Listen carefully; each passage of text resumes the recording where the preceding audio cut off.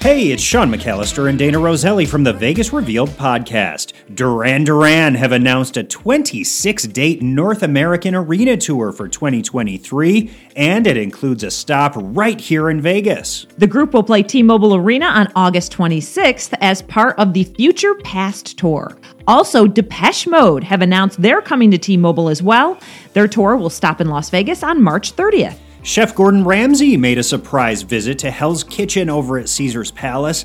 The restaurant celebrated 5 years on the Strip and its 2 millionth guest. For any restaurant with 250 seats, trust me, that's quite a big milestone tonight. Caesars have been the perfect partner for myself and Hell's Kitchen because when we first launched Hell's Kitchen back in 2004, they really understood what it's going to take to get this restaurant on the map, and more importantly, the location is second to none. They've created so much fun, not just on the Strip, but inside those four walls. We're bringing magic daily from the red team, the blue team, and it's almost like you're walking in to a live set. Ramsay was also spotted at Adele's show inside the Coliseum.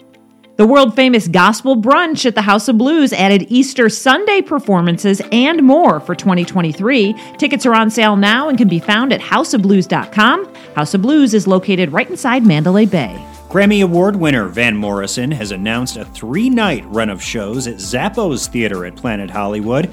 They're set to happen on September 6th, 8th, and 9th.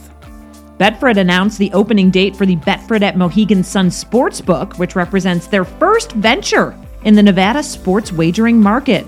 The Betfred is now open at Virgin Hotels, Las Vegas.